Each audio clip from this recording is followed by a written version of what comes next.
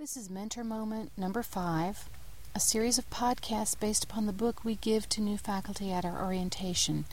The book is Advice for New Faculty, and it's written by Robert Boyce, who was a faculty development officer for over 35 years. Across that career, he did research on what distinguishes new faculty who go on to become successful from those new faculty who do not go on to enjoy success in the academy. He found that there were 8 behaviors that successful faculty, whom he calls exemplars, engage in, but a lot of times they just did these things intuitively. They couldn't really articulate to anybody what it was. Boyce hypothesized that if he helped all new faculty act on these 8 principles, more could be successful. And that's exactly what he found out was true. So since we don't want our new faculty to have to learn by trial and error, and we certainly don't want them to just be mystified about the profession, we're going to look at the 8 pieces of advice that form the framework of the book, Advice for New Faculty. This is Mentor Moment number 5, and it's based on Chapter 3 and a little bit out of Chapter 11 from the book, Advice for New Faculty by Robert Boyce. The person who works so moderately as to be able to work constantly not only preserves health the longest, but in the course of the year executes the greatest quantity of work. This quote by Adam Smith from Wealth of Nations is used by Boyce on page 2. He also writes on page 39, "We generally work at teaching as we learned to work at term papers, seminar presentations, and convention performances. We wait too long, and then we binge at the preparations, sometimes in great marathons." Chuckling from your own memories? Noticing things about your students? The Academy seems to bring out the worst in us, doesn't it? This way of working is not just inefficient and unhealthy. It's also self-perpetuating as well as self-defeating, because binges, so long as they last, exclude all the other important tasks that need doing. And then those too end up having to be binged. We can get on a cycle of waiting to do important work until we have that mythical big block of time available. You know, the time we'll have during winter break, or the time we'll have during summer vacation, or the time we'll have during sabbatical, or my personal favorite, and I've actually heard faculty here at Truman say this, retirement. Let's not let your new faculty mentee fall into this all too familiar academic trap. So what's the antidote? What should you recommend? Boyce writes that we should use the small amounts of time we actually have, and we should use them regularly. Here are the behaviors that Boyce on page 40 writes that exemplar faculty exhibit during their first 6 years in the academy. Number 1, they do almost all their survival work. That's his term, survival work. And he means the teaching and the scholarly writing. As hard as it is to believe, he says, they do almost all their survival work, such as teaching and writing, in brief, regular sessions. And by brief, he actually cites in the book 5 to 10 minute increments. So we're talking really brief. The second behavior is that exemplar faculty initiate early work on teaching or writing in sessions that are so brief, absolutely no scheduling is required. This is, in an urban setting, this is the waiting at a stoplight kind of time. It's really brief. The third thing is they don't wait to feel like they're in the mood to start or restart their work. They just do it. And then they count on that feeling of being in the mood to sort of follow. The fourth thing is, the fourth and fifth things are actually characteristics of the work when you do it like this in brief, regular sessions. Brief, unhurried sessions help protect the teaching plans themselves from becoming sort of contaminated with pressure. And brief, unhurried sessions forestall that whole cycle of binging and hypomania that's so damaging.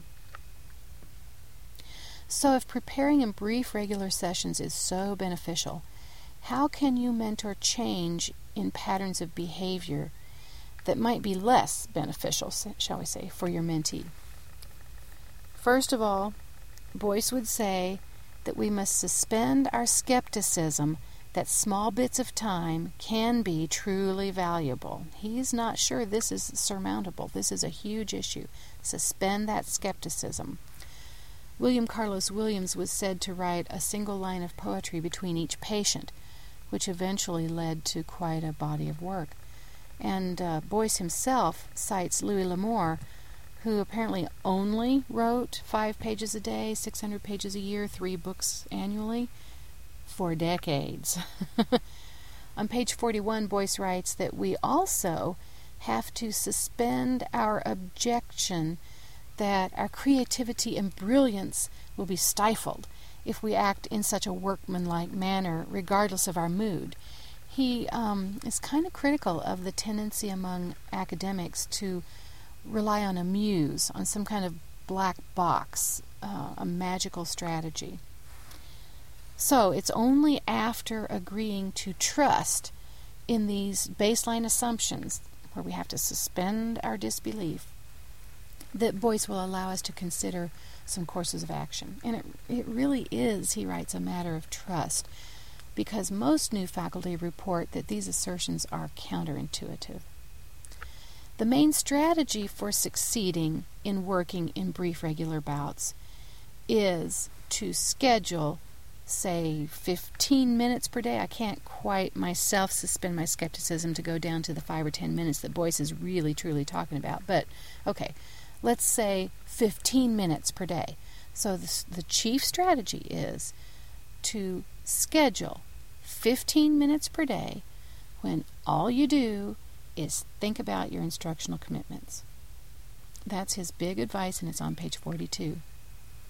You have to use this time to sketch out ideas for your teaching sessions only. Don't get, onto committees or making lists for the grocery store. Don't get sidetracked. It's sacrosanct. Only 15 minutes, but it's sacrosanct. So use that time to sketch out ideas for your teaching sessions all along through the semester, not just the immediate sessions coming right up. He writes that at the outset, your mentee may have to force him or herself to sit down at the appointed time with the computer, the files, the notes, the music, whatever, and begin preparing for teaching. What can be produced in such limited amounts of time? Free writes, diagrams, sketches of relationships between information, note cards, conceptual outlines. All of these move the planning for their teaching forward in unpressured and maybe even playful ways. So successful faculty tend to make this scheduled planning interval attractive. They allow themselves to have a cup of gourmet coffee, or they use a beautiful pen, or they move to a different tabletop within their offices, or, some little thing. Something that makes the planning time, brief as it is, more of a protected ritual that they look forward to. Other faculty have found that they need to do something to get themselves into that 15 minutes. It's just too easy to let one more student come in the door or something, answer the phone when it rings or something. So some faculty have found that they set an alarm to alert them and office visitors, more importantly, when the scheduled time has arrived. It is sacrosanct. Or they might enlist a spouse or a mentor to call them or email them at the appointed time. Are you doing your work? So if you've got a little method that works for you, you might consider sharing your secret with your mentee. Some faculty reward themselves after the session, but Boyce warns that this can be a slippery slope because often faculty will use things as rewards that are really strategic to their health. They'll say, I won't go to bed until, or I won't go have lunch until. And he really warns about that. That's a very negative kind of reward, and he doesn't want to see us go down that road. Boyce says that the most effective rewards are things that allow the new faculty member to share with a colleague the fruits of the session. Get high on the work itself. So an email, a phone call, a stroll over to the union for coffee, or some other pleasurable social interaction. This is just an ideal role for you as the mentor to fulfill. Lest we get dogmatic about applying this strategy of preparing in brief, regular sessions, Boyce clarifies that moderation and balance are necessary here too. Into each life, emergencies and contingencies will come. His recommendation for contingency management is to notice if we miss more than one regularly scheduled brief session every 2 weeks. More than that, and it is not really a contingency problem, but it's more likely to be a compliance problem. Many of us are no doubt at this moment remembering advice on house cleaning or other somewhat aversive tasks that follows this same pattern, breaking it down into brief, regular bouts. If your mentees can't suspend their skepticism sufficiently to try the strategy in teaching, then you might suggest that they make a test case out of some other responsibility and try it there. Robert Boyce, in his book Advice for New Faculty, recommends that we transfer this concept of brief, regular sessions to our instructional pace as well. What works for faculty works for students. They learn better in brief, regular sessions. We might suggest that the new faculty members divide their instructional time up into 8 to 12-minute segments, not sweating the details within each segment. And then each segment would conclude with an attempt on the instructor's part to ascertain student comprehension. Ask a question, ask students to perform or mimic back, ask them to role play a bit, or, sometimes just ask them to discuss a point. Finally, we can also transfer this idea of working in brief, regular sessions to our scholarly writing. In a related chapter, Chapter 11, on page 138, Boyce notes that when writers work daily on projects, even very briefly, but when they work daily, the ideas stay fresh in mind from day to day, so less warm-up time is needed before writing the next day. Brief daily sessions allow time for collecting and noticing things that induce imagination and organization. So you kind of get into the vibe of the writing. Brief daily sessions mean shorter, less fatiguing sessions of work, which in turn makes the work less of a struggle and therefore more welcome, so it gets easier. And not the least of it is, brief daily sessions really can fit into your already busy schedule.